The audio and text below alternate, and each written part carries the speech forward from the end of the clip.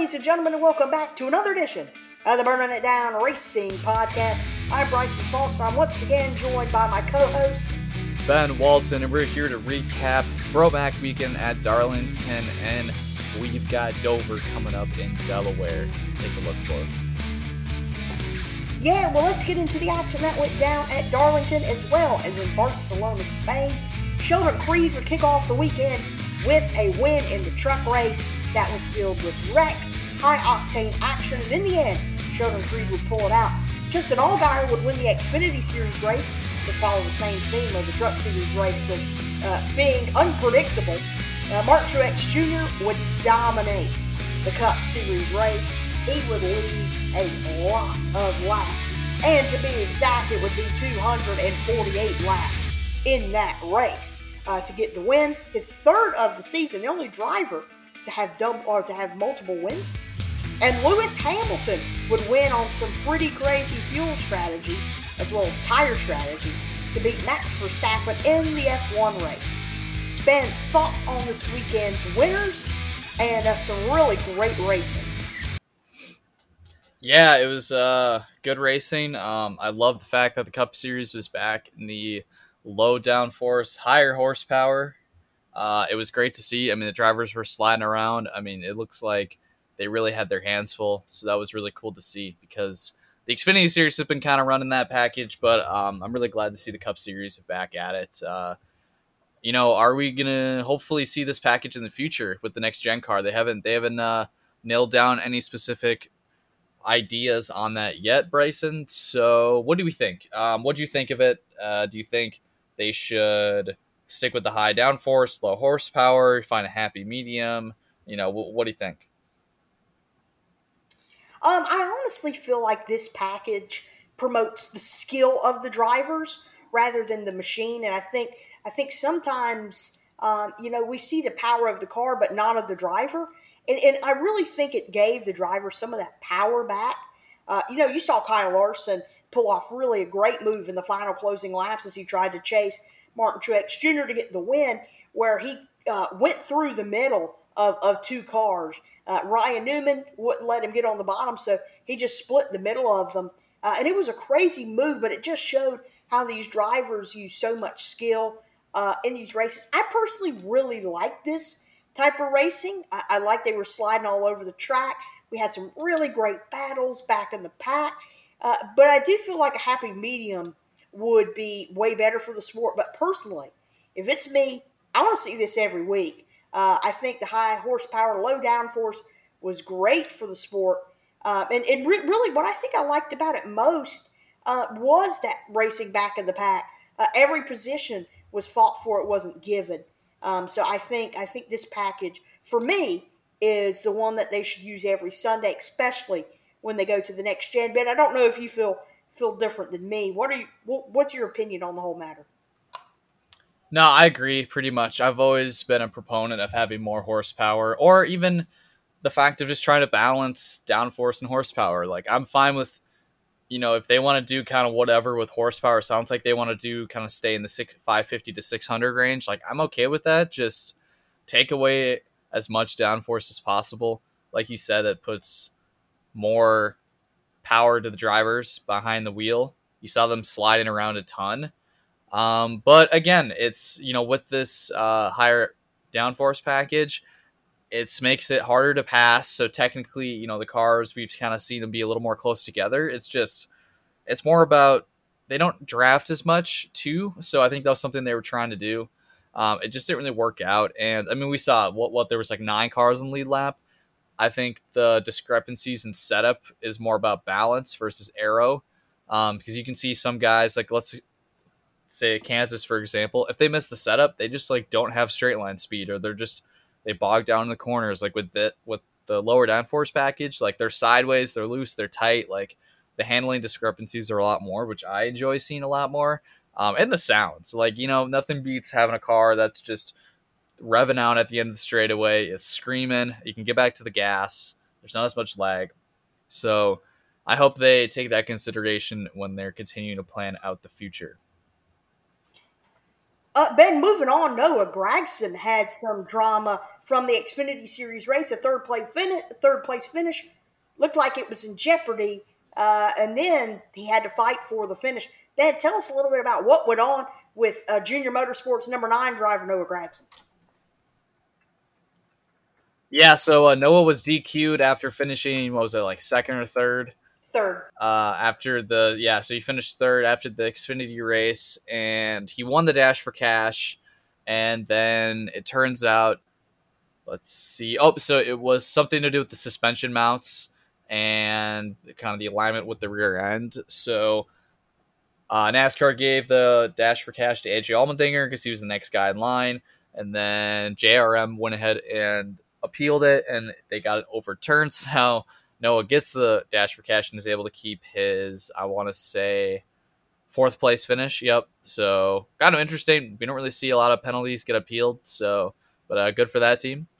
Yeah, moving on, as we head into the final 2 races, well, before practice and qualifying, return at Charlotte and COTA, so for 2 races, Xfinity Series teams are really, scrambling to make sure they have the owner's points to not only lock themselves into the 2 races, even if they are slow on time in qualifying, but they have to make sure teams outside the top 40, such as Jordan Anderson Racing and Our Motorsports, don't get in. JD Motorsports is the first notable team to make a move. They've swapped Landon Castle to the 6, and Ryan Vargas will move to the 4 for this weekend at Dover as the 6 car sits 37th in points. Like I said, Jordan Anderson Racing, the 31, Our Motorsports, Bassett Racing, they all sit outside the top 40, and MBM is 40th in points. And so the whole reason why we're really talking about owner's points is because if they qualify, 36 cars will make the race on qualifying time. But if there's no qualifying, 40 cars make it. So that'll be the first 40 in points. So right now, Our Motorsports, it's 30th to 23, is way above the cut line. Mike Harmon Racing is 31st to 47. JD Motorsports, the 0 and the 15, 32nd and 33rd. SS Greenlight Racing sits in 34th with the 07. Mike Harmon Racing sits 35th in the 74. And that 36th team is the BJ McLeod Motorsports team with the 78. And then, like I said, the 6 is 37th. The BJ McLeod Motorsports team is, when the 5 is 5th. The 39th team in points is the 52 of Means Motorsports. And then 40th, the last spot, is MBM Motorsports at 13 car. But you got, the 31 of Jordan Anderson Racing, the 03 of Our Motorsports, teams like that. So the battle for owner's points is really heating up. And, if you want something to watch this weekend, look for these middle pack and these lower teams. They're really fighting for those spots so that if it rains at COTA or it rains at Charlotte, their car will be in the field. Ben, what are your thoughts, on this owner's points battle? And do you think this is really good for the sport to have these lower teams fighting for every point, every position? Yeah, it creates an interesting battle. I kind of wish they would allow more cars. I don't know if the Xfinity Series has charters like the Cup Series. I don't think they do, but I kind of wish all 3 series would try to get at least 40 entries. Truck Series, I guess maybe is closer to like 30, 36, which I'd be okay with. But I think Xfinity could definitely get away with doing at least 40. So I wish they would consider doing that, because then some of these teams wouldn't have to worry about missing the show, even though they're trying to run the full schedule and everything. So that'd be, I guess, my opinion on it. Yeah, I definitely agree with you on that. I think more cars should be allowed, because at the end of the day, who's it hurting if these small teams get in and try to make a name for themselves? Especially, you've got a team like Our Motorsports who wants to run, this third charter, and they tried to get Reddick in there at Daytona, and he just wasn't able to. Jordan Anderson Racing, they made this big thing that he would get to go to the Xfinity Series to run RCR engines, and he hasn't been able to do that. So I think it definitely has been disappointing from a fan standpoint not to see some of these drivers and teams that you think are competitive in when you've got really non-competitive teams racing every single week. So next up, Cole Custer joins Rick Ware Racing to drive their number 17 Ford in the upcoming NASCAR Xfinity Series race at the Circuit of the Americas. It will be his first start since about 2019 in the Xfinity Series. Ben, thoughts on Cole Custer joining Rick Ware Racing to drive for COTA? This was a team he made his debut in 2018. And honestly, I think this is good because he's trying to get that practice in for the Cup race on Sunday at a track that NASCAR has never been to before. Yeah, it's just extra experience. They are getting practice, but just be able to get more track time and race scenarios is big. So good for him. And I think I'd imagine we'll hear more announcements possibly in the next week if more people are going to be doing the same. Yeah, so some exciting news as we have another driver coming over from a different form of motorsport. Reigning Rolex 24 LMP2 champion and Asian Le Mans Series Pro-Am champion Kyle Tilley will compete in 4 NASCAR Cup Series races for Live Fast Motorsports in the Cup Series. That is the 78. He'll make his debut in the upcoming race at the Circuit of the Americas. He'll also drive at Road America, Watkins Glen, and the Indianapolis Road Course. Ben, for me, this is really exciting news as J.J. Yeley will join our motorsports for 2 NASCAR Xfinity Series races this season, with his first one coming in the number 23 car this weekend at Dover. So, this is pretty cool. J.J. Yeley will drive at Dover as well as the Charlotte Roval in October. Ben, I'm a big fan of J.J. Yeley back when he ran at Joe Gibbs. What are your thoughts and expectations for him as he gets into, I would say, some pretty competitive equipment for our motorsports in that 23 car? Good to see Yeley get the nod. Yeah, for sure. It's definitely better equipment than he's kind of been driving the past several years. So it's good for him to be doing that. So Next up, Ben, we talked about this before the show, not really surprising news. Texas Motor Speedway President Eddie Gossage will retire following this year's NASCAR All-Star race. So he will step down as the president of the Speedway. Ben, do you have any thoughts on this? yeah, no, I mean he's been the president there for I want to say like 14 or 15 years. So he always does a good job of promoting the races and really being out there on social media to attract the most attention that they can. But we'll have to see who fills that role in the future.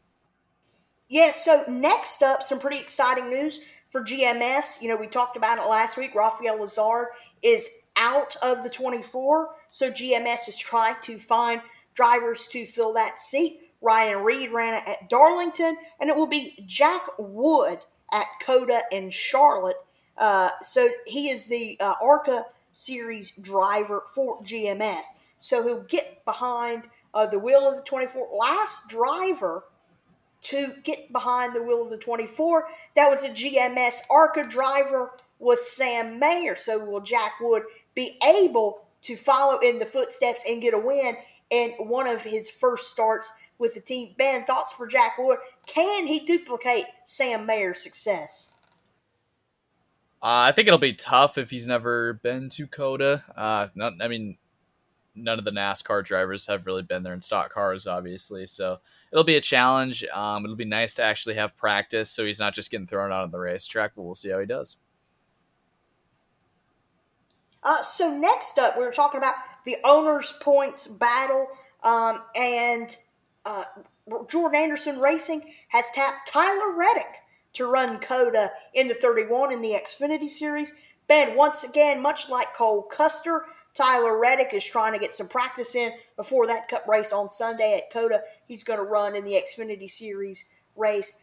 Ben, thoughts for Tyler Reddick? Jordan Anderson Racing trying to make their first race. As Daytona, they were unable to qualify due to rain. Do you think Tyler Reddick will get some much-needed practice as well as maybe a win for the young Jordan Anderson Racing team? I think he'll be able to definitely get the car in the show. I'm not sure how well they're going to do and what kind of equipment they have. But yeah, just another guy trying to get more experience for track they haven't been to. Yeah, so some exciting news for NASCAR fans. It has been reported that the following tracks: Daytona, Kansas, Darlington, and last week we mentioned Atlanta will be full capacity for their second races in the season. Ben, thoughts on this? Fans are going to be able to come back to watch NASCAR races at 100% capacity. It's pretty cool. Yeah, it's pretty exciting to see stuff starting to look back normal. The CDC just announced about the mask mandate, and looks like people that do have the vaccination can uh, do activities and be inside without wearing masks. So that's awesome to see. And I know NASCAR just let up about having masks outdoor and everything. So yeah, it's exciting to see stuff slowly return to normal. So let's move from NASCAR into the F1 and IndyCar scene, especially F1. Let's go back to the track in Barcelona. We talked about it before the show started, Ben. Lewis Hamilton played some great strategy. We alluded to it in our intro, but man, we're going to talk about it. Lewis Hamilton, it did not seem like he was going to come out and win that race in Spain, as Max Verstappen once again got out in the lead, dominated the race, and Max Verstappen was in front of Hamilton. Hamilton started to catch him on old tires. They were halfway through the race when all of a sudden, Lewis Hamilton goes down pit road, pretty much catching the Red Bull team as well as the Red Bull driver off guard. He comes and gets some new tires, gives up some position, but he feels like he can catch Max Verstappen in his Mercedes. And you think that Max is going to come down the next lap. Oh, he's going to get tires. He'll still be out of in front of Hamilton. Max doesn't. Red Bull keeps him out. And later on in the race, on lap 61 of 66, Lewis Hamilton gets around Max Verstappen and drives off into the sunset to win that race. Ben, what does Max need to do to finish the job to get these wins? He wants to take that next step, but to do so, he's got to best the 7-time champ.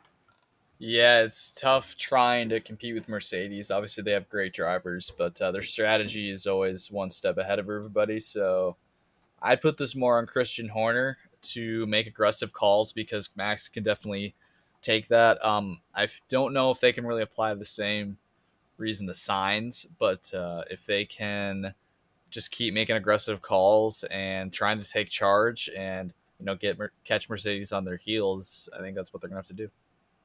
Yeah, so let's stay on F1. The midfield championship battle has really been heating up, which is great. I know we're only a couple races in, but this is going to be exciting to follow as the season goes on.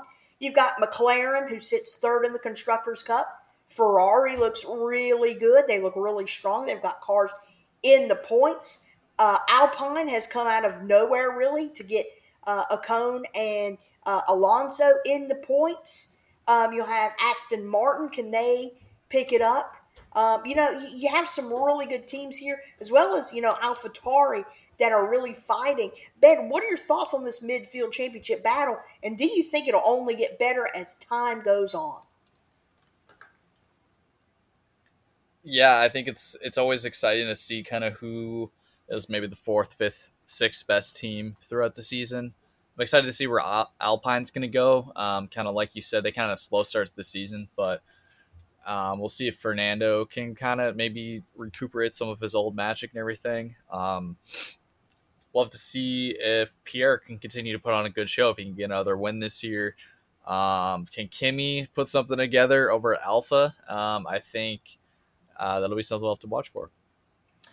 Yeah, so talking about Alfa Romeo, they tested the 18-inch 2022 prototype Pirelli tires the other day, which is pretty cool. The tires look nice on the car, and they will be used next season.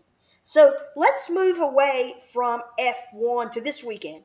IndyCar is back at Indianapolis, not for the Indy 500, but rather for a race on the Indy road course. So Ben, 5 things that IndyCar has said we need to watch for this weekend. Of course, first off is additions to the entry list. Juan Pablo Montoya and Charlie Kimball will be in the field this weekend. Juan Pablo Montoya will drive the number 86 for Arrow McLaren, while Charlie Kimball will drive the AJ Foyt Racing number 11 this weekend. Ben, thoughts on this? Juan Pablo Montoya, former Indy 500 champion, is back, and Charlie Kimball will look to get it going, one of the young superstars will look to make one of his rare starts worth it. Yeah, I'm excited for Juan to be back in it. He's gonna be also running the 500, so just kind of trying to get some seat time, kind of whole for the whole month of May. So that's pretty exciting. Charlie Kimball kind of been a subpar IndyCar driver in the past, but I think he'll be also running the 500. So AJ Foyt. So let's see if he'll be able to make the show. Yeah, so moving on to some of the favorites. Of course, you got to think Will Power, who won one of the races here last year in the number 12 for Penske. Joseph Newgarden, who won one of the other three races in the number 2. Of course, Scott Dixon, who won a race in the number 9.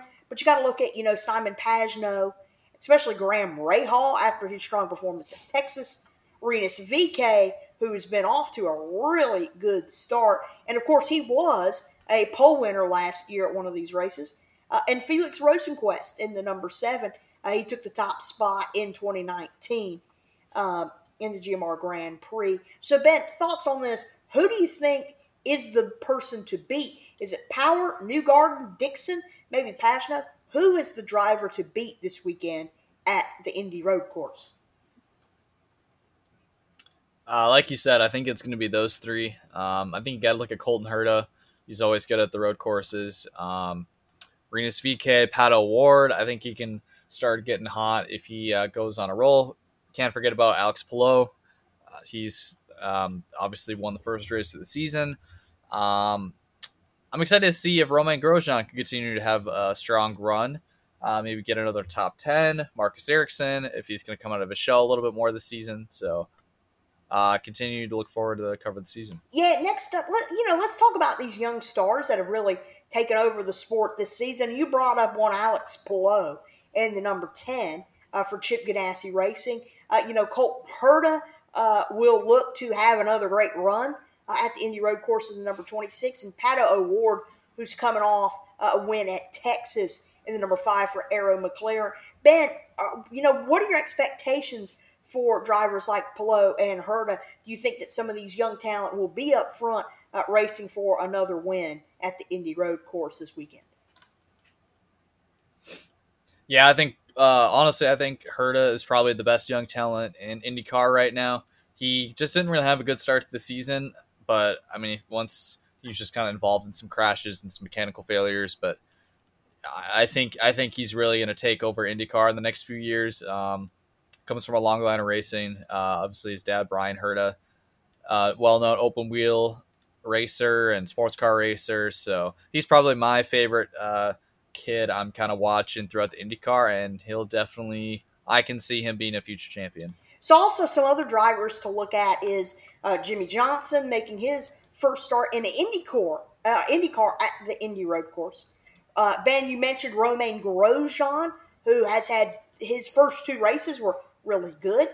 He'll be here at the Indy Road Course. Scott McLaughlin, who had a second place finish in the first race at Texas and finished in the top 10 in the second race, will look to continue his hot streak, as well as Mayer Shank Racing's Jack Harvey in the number 60. Man, he's made his presence felt. He did that in the Texas doubleheader. He finished 7th in race 1. I was running 4th in race 2 when a mechanical error knocked him out of the race. So Jack Harvey has had a really good season, Ben. Do you think that the Indy Road Course is what he needs to get back on track after that mechanical failure in Texas?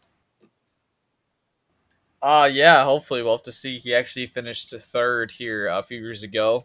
So he's definitely got the confidence coming into here, and we'll have to see. I mean, if a good run here can set you up good for the 500. So, Ben, I'm going to run down some names for you. What do Sebastian Bourdais, Alexander Rossi, Ryan Hunter-Reay, and James Hinchcliffe need this weekend at Indianapolis? Got any guesses? I think with Bourdais, he has the pace, just isn't getting the finishes. He's always really good at the road courses, not so much at the oval. Did you mention Rossi as well? Yes, yeah, Alexander Rossi. Yeah, he needs to find something. It's just been such a bad season for him. I mean, he's 15th in points. He's 88 points behind Dixon's lead. So, I mean, a win here can definitely, put on a good campaign. He's a former Indy 500 champion. So, getting a win in the GP can set you up good for the rest of May. So I'm just kind of waiting for Andretti Autosport to kind of get their second car rolling. We know Colton Herta already won. He's kind of leading the team right now. So Rossi definitely needs to step that up. Ryan Hunter-Reay just really hasn't been too much of an impact in any of these races the past few years. He's a former champ, so I mean you can't count him out. James Hinchcliffe, finally good and some good equipment this year with Andretti. I think he also needs to step it up along with Rossi.